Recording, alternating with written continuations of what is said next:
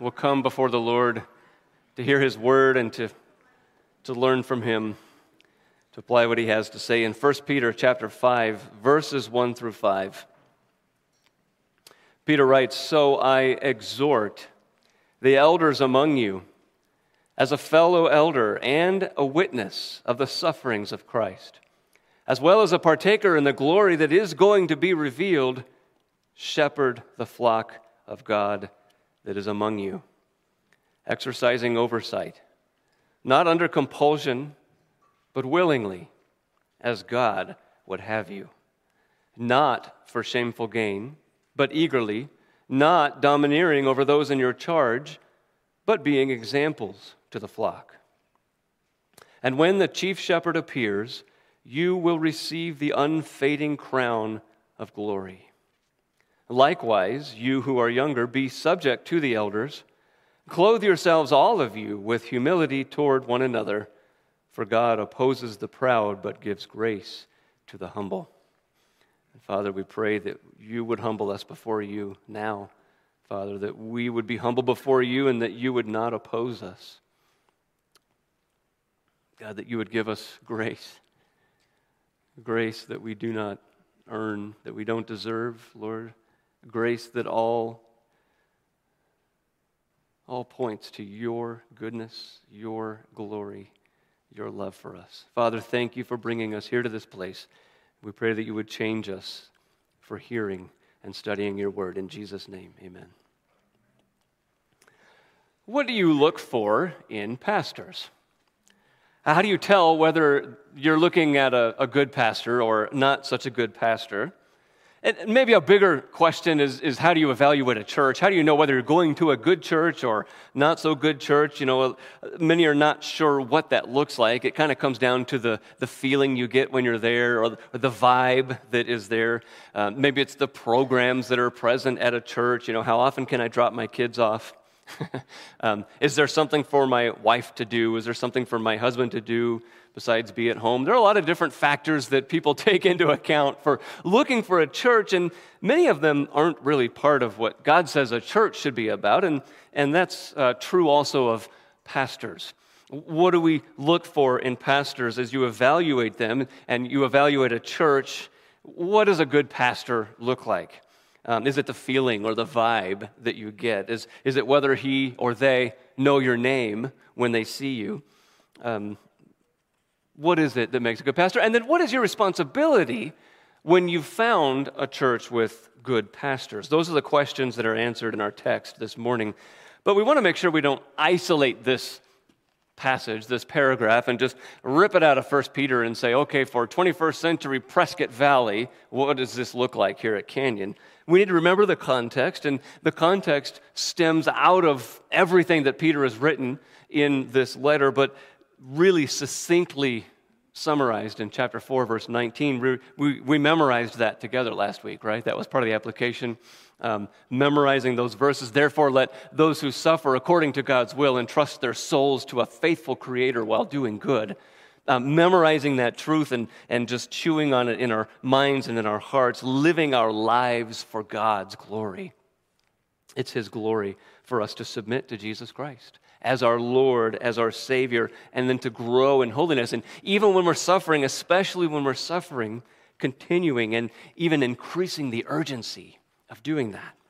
And we share this hope that we have with others, and we live out our love in truth, enduring whatever happens, whatever comes along. There's been so much in 1 Peter. But in light of holiness and love and persecution and suffering and all of these big things that we've been looking at, how do we look for pastors that will help us toward those goals that God has for us? Help us through suffering, help us through persecution so that we can keep Jesus in front of us. There are a lot of ideas about how to evaluate pastors out there, you know. Are they engaging? Are they vision casting? Are they preaching or counseling? Is there leadership? Is there motivation but not control? Everything is their responsibility, and so how are they doing everything? If we're after a bigger church, if we're after growing numbers, or if we're going for a certain kind of church, well, we're going to expect to see certain kinds of things that'll align with those kind of categories of categories that people place churches into. Churches are divided up into, well, that's a lively church over there. They like to have a lot of fun. They're lively. That's a preaching church over there. That's a student-focused church. They do a lot of things with students, or that's a small group church. There's a traditional church, or families-focused, or missions-focused, or the alternative church, right? Those are the edgy ones that meet in bars or, strange places. The community-focused church. So many different categories of what churches are.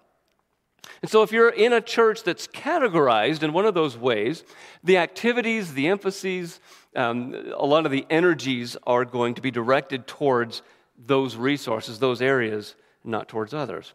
And I'm not saying that any of those categories are wrong, those emphases are wrong, but they can become a big imbalance for a church when everything is laid aside to be that category. So a major part of evaluating pastors in churches is maybe how they're doing within their category, right? You've got a traditional church there, Pastor. Why are you guys trying to start small groups? You're a missions-focused church. Why would you talk about politics? Anything that has anything to do with politics, you shouldn't do that when a missions category church, right? You're supposed to be bringing in people, engaging them. You're supposed to be funny and entertaining. Why would you bring up hell or sin or judgment, right? But after all that we've read and studied in 1 Peter, hopefully we have a different understanding of what the church is supposed to be about, what we are supposed to be about out in the world and when we come together. And it's not trying to fit a specific mold or category or type of church. In fact, we've been learning that as our life as a Christian is not going to be necessarily easy, it probably won't be, but even though we had been straying like sheep, chapter 2, verse 25 says, we have turned to the shepherd and overseer of our souls. And we have come to Jesus. And when we did that, we became a new kind of person. We became part of a new kind of people group, a royal priesthood, a holy nation, a people for God's own possession. And we live now for His purposes of love and holiness and truth. And in fact, you can think of it that way. Holiness is where love and truth meet together and are lived out, practiced in life. So rather than looking for pastors that might help us be a better, lively church, or bringing people in by the droves, or being entertaining, or whatever kind of category we're looking for, what should we actually be looking for in pastors? And then what do we do about it if we find them? Is the church that I'm going to following God's idea for the church or man's ideas? Do I see God's ideas in front and center? What does that look like? Well, Peter answers that in 3 parts. What do we all need to be doing in church? And the first part, there are 3 parts to this answer. The first part is that the pastors need to pastor, verses 1 through 4. Pastors need to pastor. Now, as we said, there are a lot of ideas about what that looks like. But many of the requirements that people look for are not actually found in Scripture. There are lots of ideas about what it looks like for a group of people to lead a group of people that are not present in the Bible. They can look any number of ways, really. I mean, if you look at business executives and military leaders, government managers, if that's a thing, government managers, but business executives, military leaders, even nonprofit directors, they all look for certain traits and certain qualities and what will help further their outcomes, their desired outcomes. But pastors, elders, are God's idea of how He wants His people led, and so He gets to tell us what it should look like, right? By the way, we're going to look at, as we're talking about this, we're looking at pastors and elders. We're using those terms interchangeably. There are 3 words in the Greek that describe pastors, elders, and overseers. 3 words that are used. Poimen is generally translated pastor or shepherd. Presbyteros is generally translated elder. And episkopos is generally translated overseer or bishop.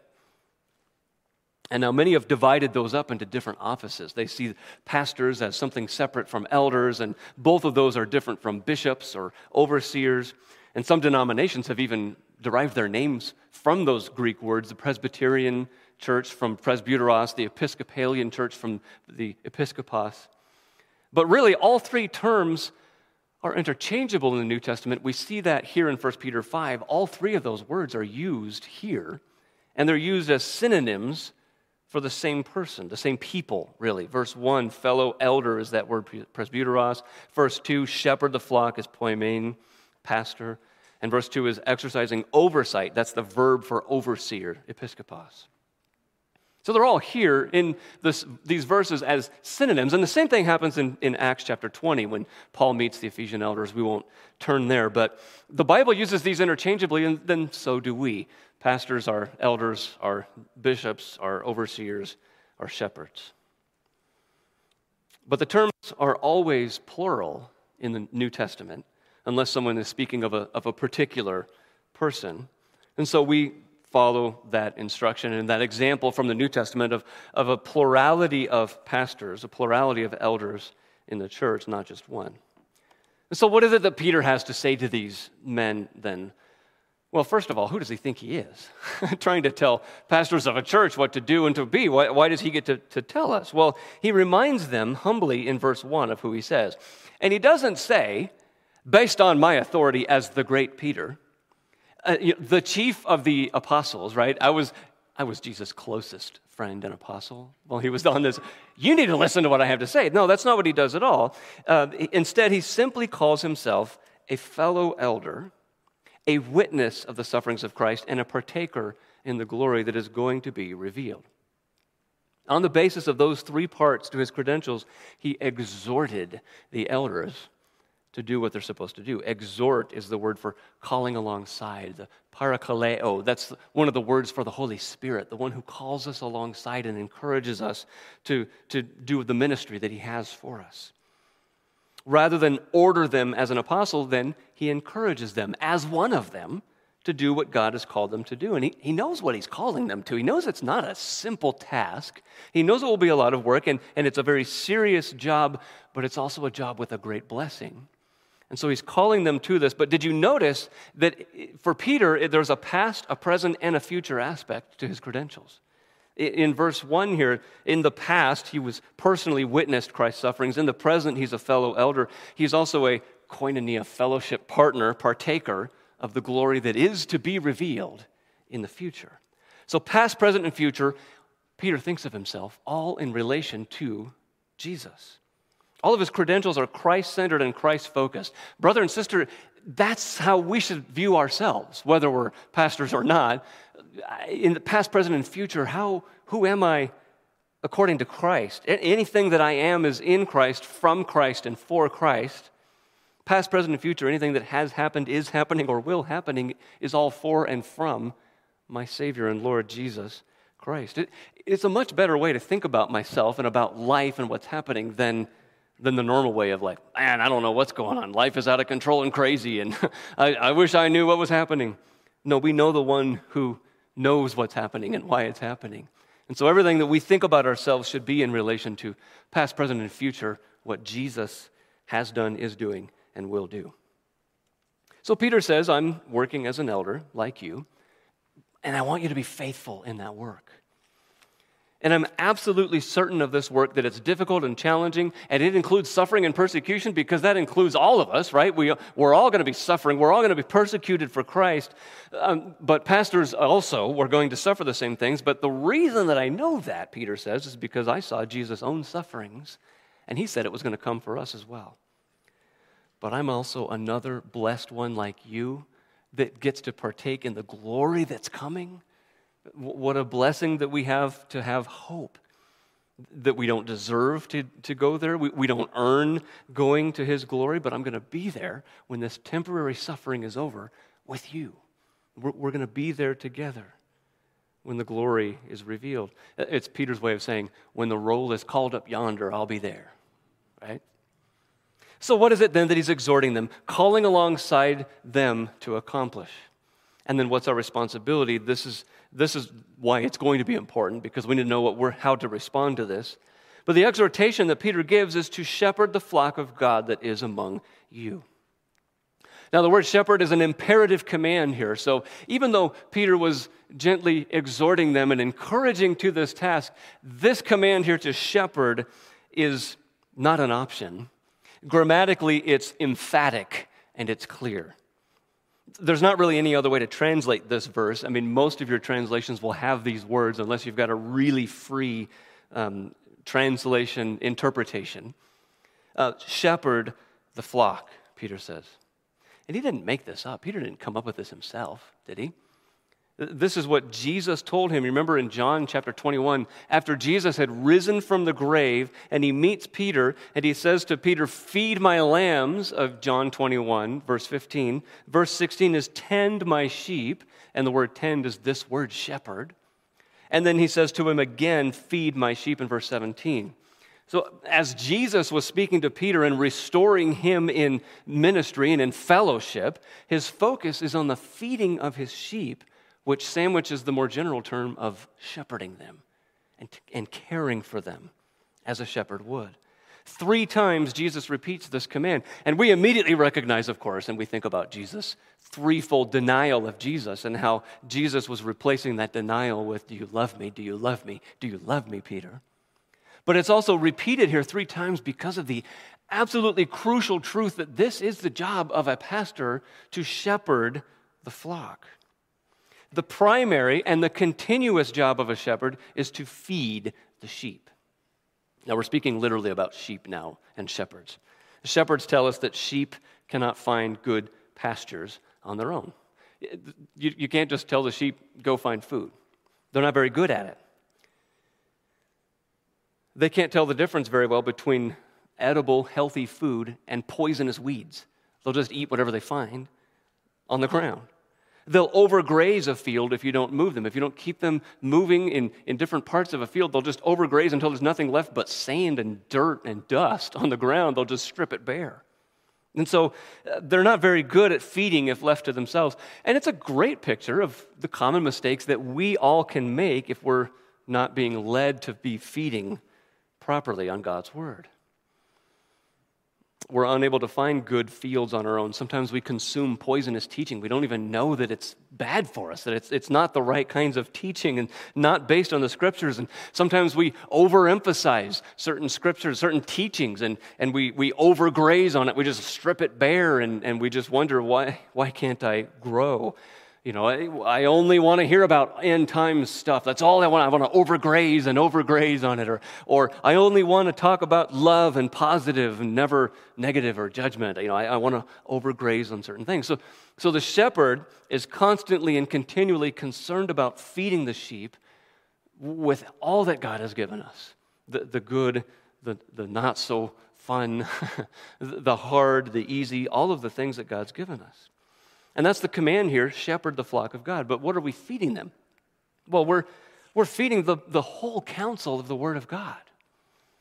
Peter's already mentioned in chapter 1 that the way that we are born again, the way that we become born again is by the living and abiding Word of God. Because everything else is going to pass away. Everything else will fall away, but the Word of the Lord endures for how long? Forever. Amen. Not only that, but in all of the instructions that Peter gives in this letter, he just saturates this scripture with other scripture. We may not call it out every time, but Peter quotes or alludes to Old Testament scripture at least 30 different verses, at least 30 different Old Testament verses throughout 1 Peter that he either alludes to or quotes.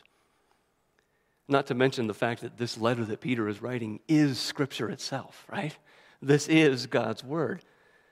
And so he's telling us, feed on this. And that's why Paul charges Timothy, before God and before Christ Jesus, who will judge the living and the dead, preach the word. Don't give whatever works. Don't give whatever's easy. Don't give just anything anybody wants to hear. Give them what they need to hear, the word of God. That's what we hunger for. That's what we are after. The word of God is both the pure spiritual milk for the young and the meat for the mature. It's the bread that we need for life, yet it's sweeter than honey. These are some of the ways that God describes his word to us: the meat and the milk and the bread and the honey. So feed the flock of God with the word of God. But it's not just feeding. That's the primary and continual job for pastors, for shepherds, for elders. But the shepherd is also an overseer, exercising oversight in verse 2, and it's a constant, continuous care. The word means to closely watch. If I'm looking at you like this, I'm not angry at you. I'm closely watching you. No, that's the idea, right? I mean, just, why is he looking at me that way? Well, he loves you. He's watching over you. He's always ready to protect the flock when needed. There are always predators present that the shepherd watches for and defends the flock against. The shepherd is always watching and alert. The shepherd also guides the sheep away from danger like cliffs or water. Even good things like water can move too quickly, and the sheep can stick his face down in the water to drink and drown by the water that the sheep needs. So the shepherd is always watching for good things that are happening too much and for bad things that might cause the sheep danger. The shepherd helps the sheep when they're sick or injured and spends his time around them to be able to tell the difference, because sheep can't come up and say, I think I have a fever, can you help me out? So they're watching the sheep, and they're with the sheep and around the sheep, and sheep need to be sheared at least annually, or they'll be overcome with wool, and that's not something that we'll try to connect with us, like, the shepherd, the pastor should be coming around shearing us. We're not going to say anything like that. But that's how involved a shepherd of physical, literal sheep is, because there's so much for shepherds to do in feeding and watering and protecting and guiding and helping and healing and feeding, and so much care. And those jobs are the perfect metaphor for shepherds of God's flock. You say, well, that's a little bit strongly stated, a perfect metaphor, don't you think? Well, I would think that, except that God chose that as the metaphor. So it is the perfect metaphor. He uses it repeatedly throughout Scripture. We've talked about it before. We even were talking about it Wednesday night in mid-high student ministries. Every one of us is messy. Every one of us is messy like a sheep. We tend to get used to our own messiness and think it's really not that bad, but we sin, we mess up, we wander off, we overgraze, we endanger ourselves and others with wrong teachings. We all need help and guidance, encouragement, and hope, and protection and feeding at times. We all need that. So to help one another to get up when we've fallen, to love and care for the flock of God. That's why we have one another, and that's why we have pastors, to make sure that that's happening, to make sure that people are caring for others, not to make us feel better about sinning or make us feel better about wandering off and forget about all that, serious stuff. Peter says good pastors are those who are pastoring, helping us through times when we mess up, or helping us when we're suffering for Jesus' name and encouraging us and growing us in our ministries and all of the persecution that will come for us. You remember Ephesians 4, that this is why we have pastors, teachers, to equip the saints for the work of ministry and building up the body of Christ. And there can be an entire series of messages filling in a lot of those details, what that looks like. But for the sake of continuing in our passage, we're going to keep moving. Two things to quickly note about this command before we continue. First, Peter reminds us whose flock this is. He says, shepherd the flock of God. Church, we belong to God. We don't belong to any man or any group of men. No pastor owns the church. Throughout the Old Testament, God was the shepherd of his own people. And throughout the New Testament, Jesus is our shepherd. We sang about him this morning as our shepherd, and we see it throughout the New Testament. He is the good shepherd, and he is the great shepherd. Peter calls him the chief shepherd here. The rest of these shepherds, the rest of these pastors in churches are under shepherds. We're serving the great shepherd, Jesus. So if you're looking at a pastor, you're trying to determine whether a pastor is any good and whether it's a pastor you should follow, compare the pastor to Jesus if you want to know whether he's doing a good job. Just remember that the pastors are not Jesus, and they will fall infinitely short. But if that's what they're striving for, that will be a better pastor than one who ignores everything that he has said and goes his own way. By the way, Jesus will never let you down. Jesus will never fail you.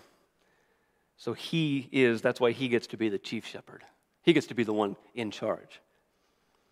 But pastors, remember that this flock is God's flock, not ours. Secondly, Peter says it's the flock of God that is among you.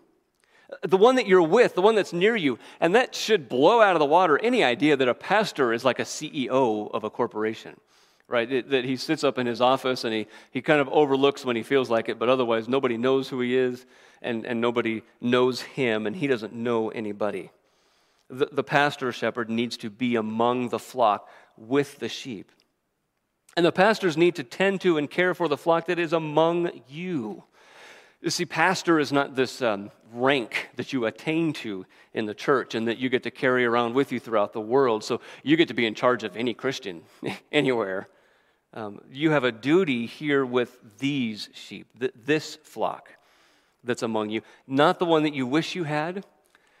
And that goes both ways, right? Not the pastors you wish you had. I wish this pastor was a little bit better at this or that or whatever. If the pastor is doing what God has said he's supposed to be doing, that brings encouragement and joy. And for the pastor, if the flock is doing what the flock is supposed to do, that brings joy, not what somebody else's flock is doing. So there's no discontentment is what we're getting at, right? There's no I wish this. I wish that. The flock that is among you. If people can come up with ways to draw in crowds of people, but if they're doing it based on worldly ideas of manipulation or charisma or appealing to what they want, that's not what God's after for pastors or for churches. Are they faithful in what God has given them to do? And as God blesses that work, as he brings the flock, that's when God is glorified. That's when he is happy with the pastors and with the people in the church. So pastors need to pastor, feeding always, guiding, protecting when needing, always watching, always depending on the chief shepherd for instructions on what he should be doing.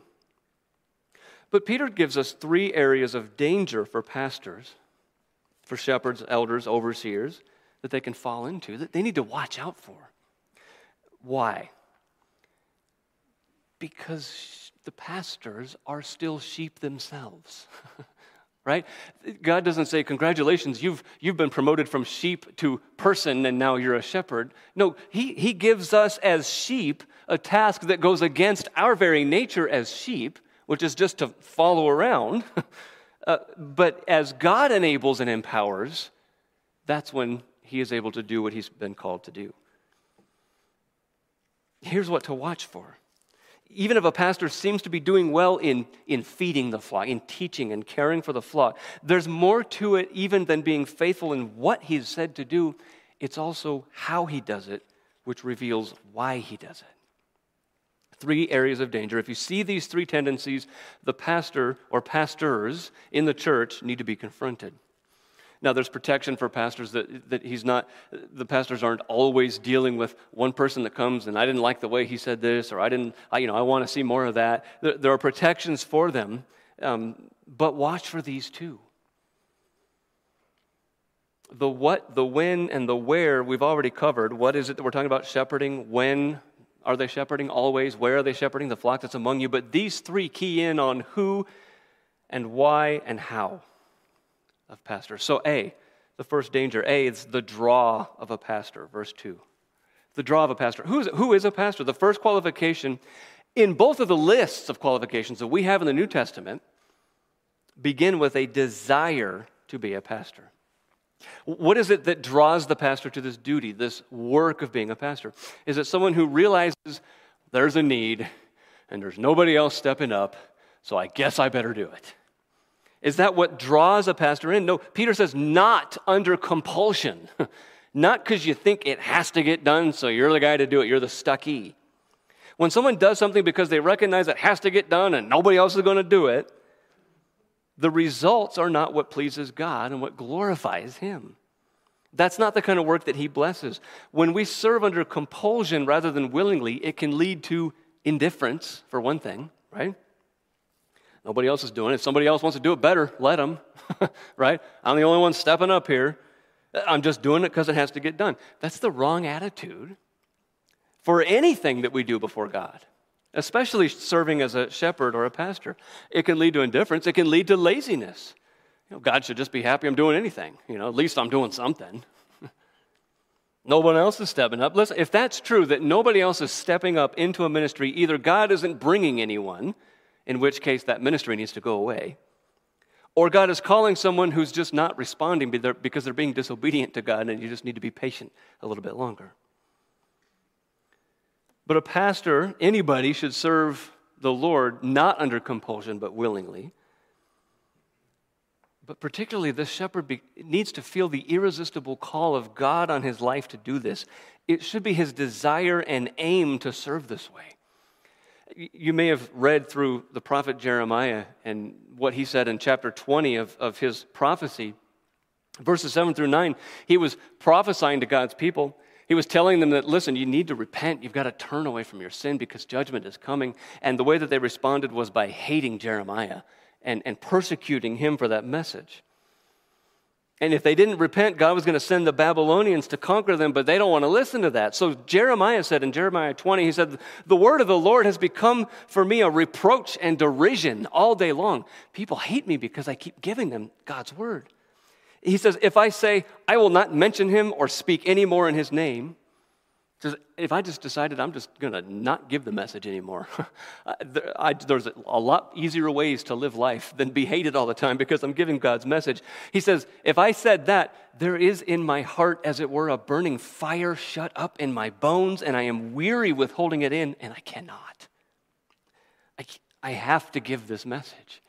Even if it causes me pain, even if it causes everybody to hate me because of this message, I have to give it. I can't hold it back, and I must never change it, right? That's what Jeremiah says. That's what it should be like for the pastor. I've got this word, and I can't hold it in. It's like a fire within me in my bones. Paul said in 1 Corinthians 9, necessity is laid upon me. Woe to me if I do not preach the gospel. It becomes a necessity from within. The pastor who wants to do this faithfully, it becomes a necessity, not from outside, not compulsion being forced upon him, but from within. That's when it's necessary and willing, not forced. It leads to diligence rather than indifference or laziness. It's a motivated shepherd rather than a forced or manipulated shepherd. Do you want to be a pastor? Men, have you thought about being a pastor before? What is it that moves you? Do you move? Are you moved by anything? What is it that moves you? 2 Corinthians 5 says it is the love of Christ that compels us, that pushes and pulls and brings us along. The same word, this compulsion word, the same word is used in 2 Corinthians 9 of giving in the church. Don't give under compulsion. God doesn't want anything that any of us do to be done because, well, I'm forced into it.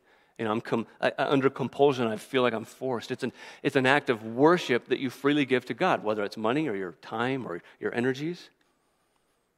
He loves the cheerful giver. This service is to be free and joyful response to God's love. But it is a duty, and it's done before God.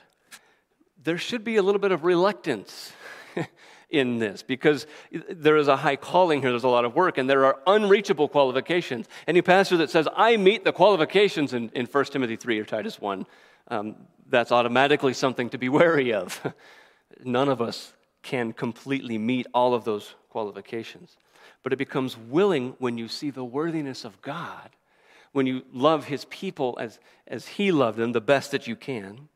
You see the worthiness of God of anything and everything that you could give him, and that motivates you to willingly serve in this way. Willingly is a deliberate intention, spontaneously, voluntarily, as God would have you serve. You know, the great shepherd is Jesus himself, as Jesus served as the shepherd. He's the supervisor, the performance evaluator, the supervisor, the boss, right? We have to do it his way. Do it like Jesus did it. And that's in John 10. We won't turn there for the sake of time, but it's in your notes, John 10, where Jesus explains, I'm the shepherd. I'm the good shepherd. I know my sheep and they know me. I love them. I lay down my life for them. I protect them. And he says, nobody makes me do this. I do this of my own accord. That's how the chief shepherd, that's how the great shepherd loves his people. That's who shepherds are, following the chief shepherd. So shepherding and exercising oversight is what you can give, not what you can get, right? And it's not because of of a compulsory, mandatory requirement that's laid out there and you decide to fill it. It's the willingness and the desire to serve in that way. So that's the first danger to watch out for, serving under compulsion. B, the next area of danger is the desire of a pastor from verse 2. The desire of a pastor. Why does he want to do all this work? Is it motivated by shameful gain, shamefully greedy? Is it looking for material gain or profit? This is the guy that's only in it for the money. Maybe he finds this work easier than the back-breaking work outside. He thinks this is going to be easier money than working hard or difficult labor inside in an office. So he said, I'll become a pastor for the easy money. And maybe he thinks he can manipulate people into giving more and more money. He's a convincing person. He'll get them to give more so he can get more and have a more comfortable lifestyle or even become rich. The implication here is that by this time, people had started paying pastors for their work. And the reason that they did that is because it allowed those pastors to spend more time preparing to feed the flock and counseling and discipling and shepherding. But the money isn't to be the goal for the pastor, the why he does what he does. The pastors should never be motivated by that. There are repeated warnings throughout the New Testament about pastors, teachers becoming greedy for money, because the money is meant to allow them to provide for themselves and their families while they do the work that they're called to. But this is the sad part. When people are motivated by money, they can work really hard, right? People that are motivated to get rich will work very hard and very long hours. Throughout history, there have been swindlers and cons and thieves playing on people's love of money and motivating them to work really hard. But pastors who have money as their motive often work very hard also, at times harder than those pastors who are not motivated by money. So Peter says shameful gain shouldn't be the desire of the pastor, but that doesn't mean he shouldn't be eager for his work. He says in verse 2 here, not for shameful gain, but eagerly. Still eagerly, right? I mean, you're not going to get rich off of it. You shouldn't be getting rich off of this, but you should still be working and serving in this way eagerly. He shouldn't be afraid of working hard, just because they're not paying me enough. Now, that is a persistent and legitimate problem in many churches. Many churches are not paying their pastors a full-time salary that's enough to support them. They're working them to exhaustion in ministry, and sometimes they have to go get a second job just to provide for their family, and that is a real problem. But if a pastor is being paid to do the work of ministry, he should be just as eager to do that ministry as if he were getting rich off of it. Even if he's not, he shouldn't be. Just because you're not going to be wealthy doesn't mean that you should be giving less of yourself as a pastor. Eagerly means promptly, it means cheerfully, it means heartily for the Lord. Why should the greedy pastors work so hard, right? Why should they be so motivated? Those who love God and want to serve Him and His people should be just as motivated, if not more motivated, to serve. Serving God's flock for His glory brings eternal rewards, which should bring eagerness even more than serving for money would. So that's the draw to watch for and the desire to watch for in a pastor. There's a third area of danger for pastors to watch for and for us to watch for in our pastors, and that is C in our notes, the drive of a pastor. Verse 3, the drive. How does he move and work in his ministry? What is the method he uses for shepherding and overseeing as a pastor? Does he take a page out of the world's book of ideas for leadership and become domineering? People a lot of times don't like that type of leader. But there is a certain amount of respect for that because the most powerful leaders in history, politically, militarily, economically, commercially, have been autocratic, domineering leaders, right? I know where I'm going, I'm going to get there, and you better get in line or get out of my way, right? No matter how successful that is in the world, it is not to be found in the church. It might bring growth in numbers of people or numbers of dollars, but it's expressly forbidden here for pastors to act that way, to be that way. Those traits of influence and power can exude confidence and inspire others to follow. But that kind of leadership can be efficient in making decisions and swift follow-through, but it can be the kind of leadership that just steamrolls over people. leaves a wake of pain and hurt and shame, and it drives people away from the Lord rather than to him. So look at how a pastor shepherds and how he oversees the flock, how the pastors in the church are doing that. This phrase here that Peter uses, in your charge, it's a good translation. It helps us out because God has placed these people, this flock, in your charge. The word charge originally meant the lot. When they would cast lots, they would, almost like dice, right? You throw them and see what happens. That's your lot. That's your charge. That's what you have to deal with, to live with, to work with. And so this charge is the flock that God has given you, pastors. God has brought them to you, and he's determined who is part of this flock. That's what Peter's talking about, who this flock is. That's who the Lord has brought in. They're under your charge, not to rule over, not to domineer over, not to take advantage of, not to gather them to yourself through your own charisma and strategies. This is the flock of God under your charge for you to watch over, for you to shepherd, for you to care for and love and feed and protect. Pastors are overseers, not taskmasters, not domineering leaders. Is there a replacement then? Instead of a domineering, manipulative, controlling kind of leader, is there something we should replace that with? Yes, God has in mind for the leaders of his people to be examples. Examples rather than force or manipulation. Verse 3 says, being examples to the flock. Again, rather than a CEO who has no idea who any of the people are, rather than an executive who has no idea what life is like down there in the trenches, rather than a dictator who just tells everyone else what to do but doesn't do it himself, a faithful shepherd leads by example. This word example is tupos. It means model or pattern. We might use the word Xerox, like a Xerox copy. You're going to become like your pastors if you're under their care for very long. So you need to make sure they're the kind of men that you want to become like. This is God's idea for what happens in ministry. For shepherds, going to seminary does not do this for you. It doesn't make you an example. Being a good leader in the secular world does not help you become a good example for God's people, to be a shepherd for his people. As you follow Jesus, you will be setting the example God wants. Pastors, specifically the example of humility and service that he's discussing here in these verses. It's not like the mechanic that has 3 cars broken at home and has no idea how to fix them that wants to work on your car, right? That's not a good example of somebody that knows what they're doing and knows how to help. He's not like the doctor who's smoking and overweight telling you need to stop smoking and get in shape, right? He's working alongside. He's serving with the flock, among the flock, using his gift or gifts like everybody else is supposed to be doing, setting the example, following the example, the great shepherd. So God's leaders for his flock are examples, not dominant authoritarians. Far from perfect examples. Again, please don't hold your pastors up to a perfect example.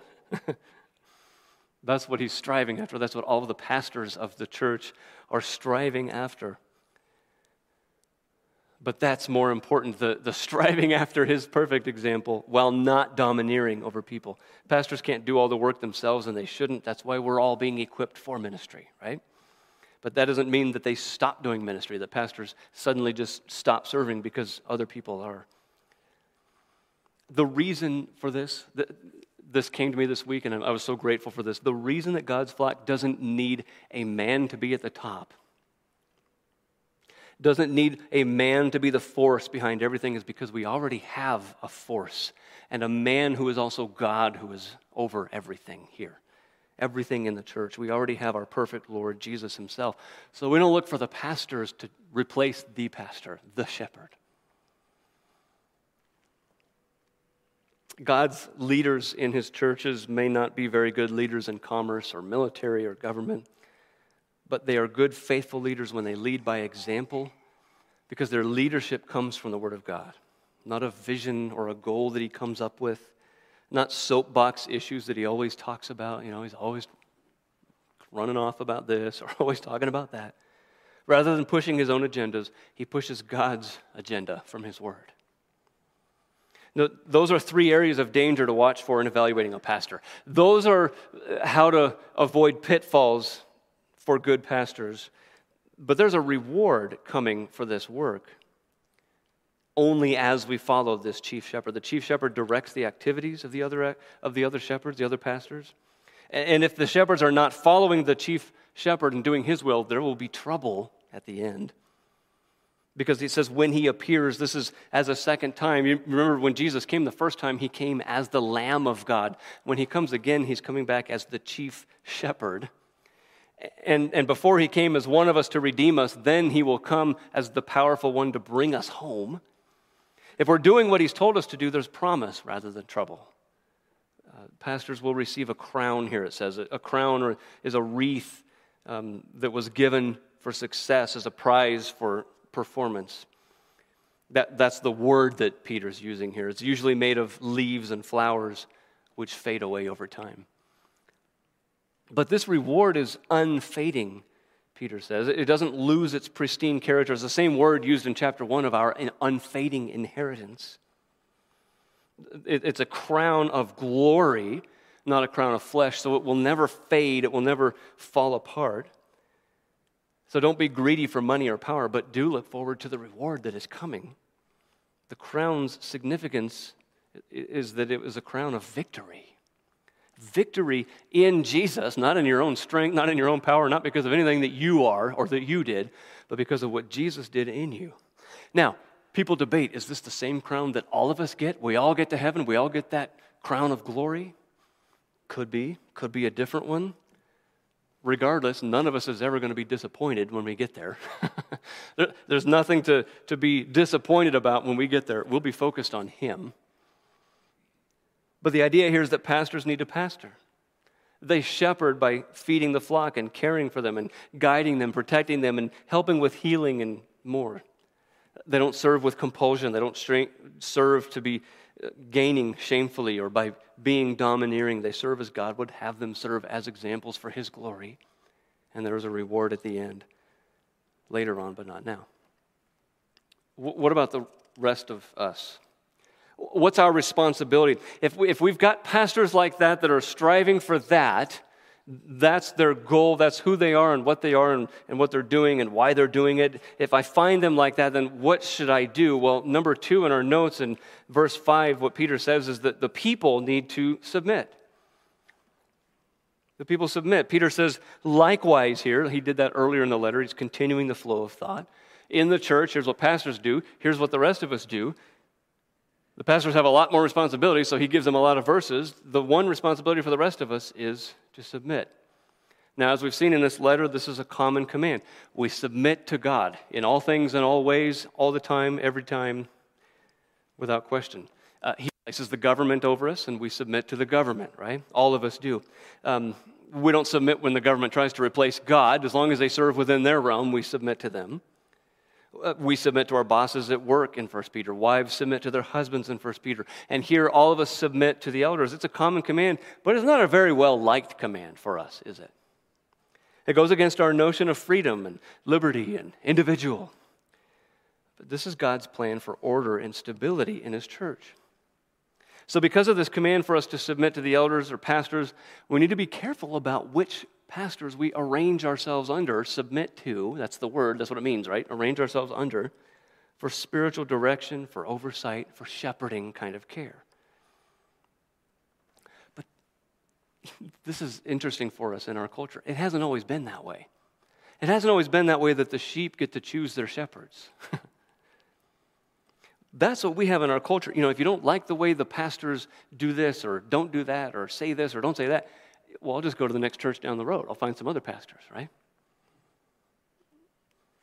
I like this food better than that food. I like that care better than this care, whatever it is. But think about how God's going to hold pastors accountable for what He says they should be doing. If He's allowing us to choose our shepherds, isn't He going to be holding us accountable for which shepherds we chose? So we need to be evaluating them the way God will. And we need to keep that in mind, that if God's given us that freedom and that responsibility, he's going to hold us accountable for how we did that. Now, why are we saying this applies to all of us when Peter addresses the younger, he says? Well, the word younger here can mean recent or newer, younger in the faith or more recent. It's the word Paul uses in 1 Timothy 3 that says a pastor should not be a recent convert, new to the faith. Those who are older in the faith may become pastors if they're evaluated against the qualifications, but even if a younger man, younger in the faith, seems to meet the qualifications, he shouldn't even be considered if he's a recent convert, because of the propensity to be puffed up with pride as he learns and grows instead of serving. So Peter could be saying that here, that the elders versus the youngers, elders in the faith versus those who are more recent in the faith, or many others believe that what Peter's saying here is that he's directing this to everybody, but he's explicitly mentioning the youngers because the younger people often need the reminder to submit to those who are over you. But we're including everybody here because the underlying assumption, if we think about it, the elders here, it's plural again, but they're all submitting, they're all operating as one. They're all unanimous, and so they must be submitting to one another. They operate as one in unanimity. They function as a group, not as individuals. So there must be a submitting to one another among the elders as well as all submitting. If man's nature in history has taught us anything, it's that power corrupts, and absolute power corrupts absolutely, right? And so no man is over all. There's a submitting of the elders to one another.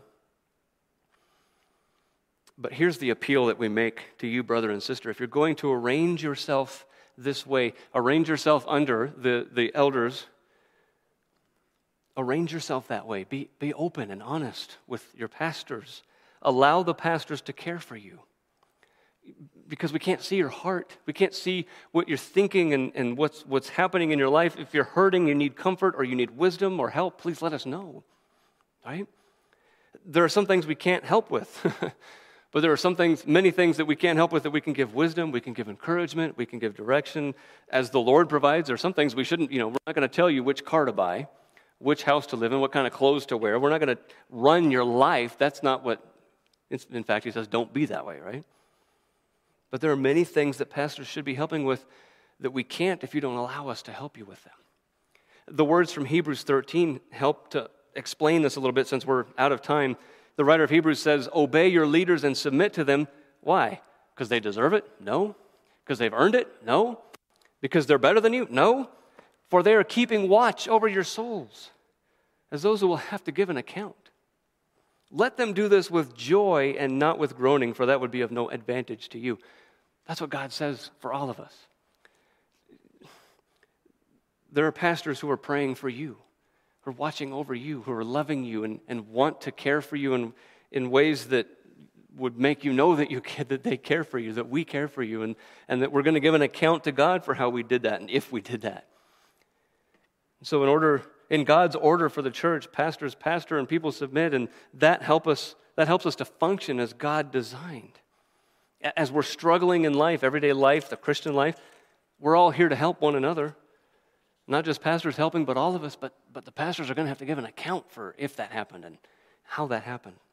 So allow us to serve you in those ways. That's why we're here. That's the joy of ministry, is having that time, being led by the Lord to be able to help and care for and love, and feed and shepherd and guide. Well, there was a third instruction here that Peter gives that we need to be doing in the church. We need to be all about the pastors pastoring, all of us submitting. And then number 3, all need to be clothed with humility. But that's all we're going to say about that verse, the rest of the verse 5 there for this morning, because we're going to get more into humility next week, Lord willing.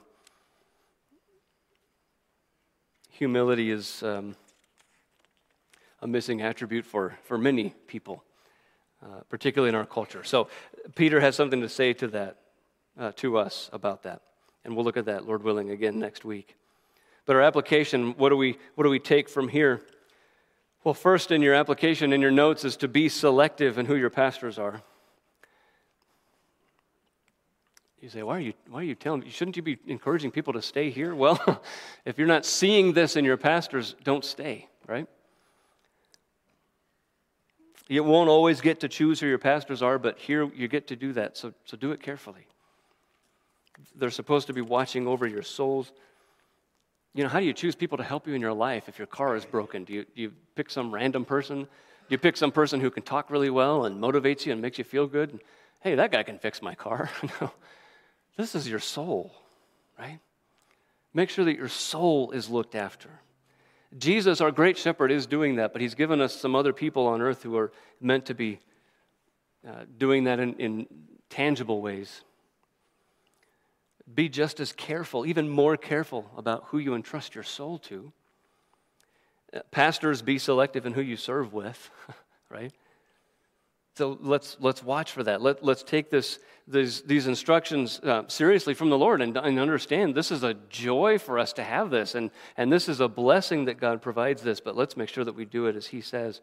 Second, in our application, serve in the way you have been gifted.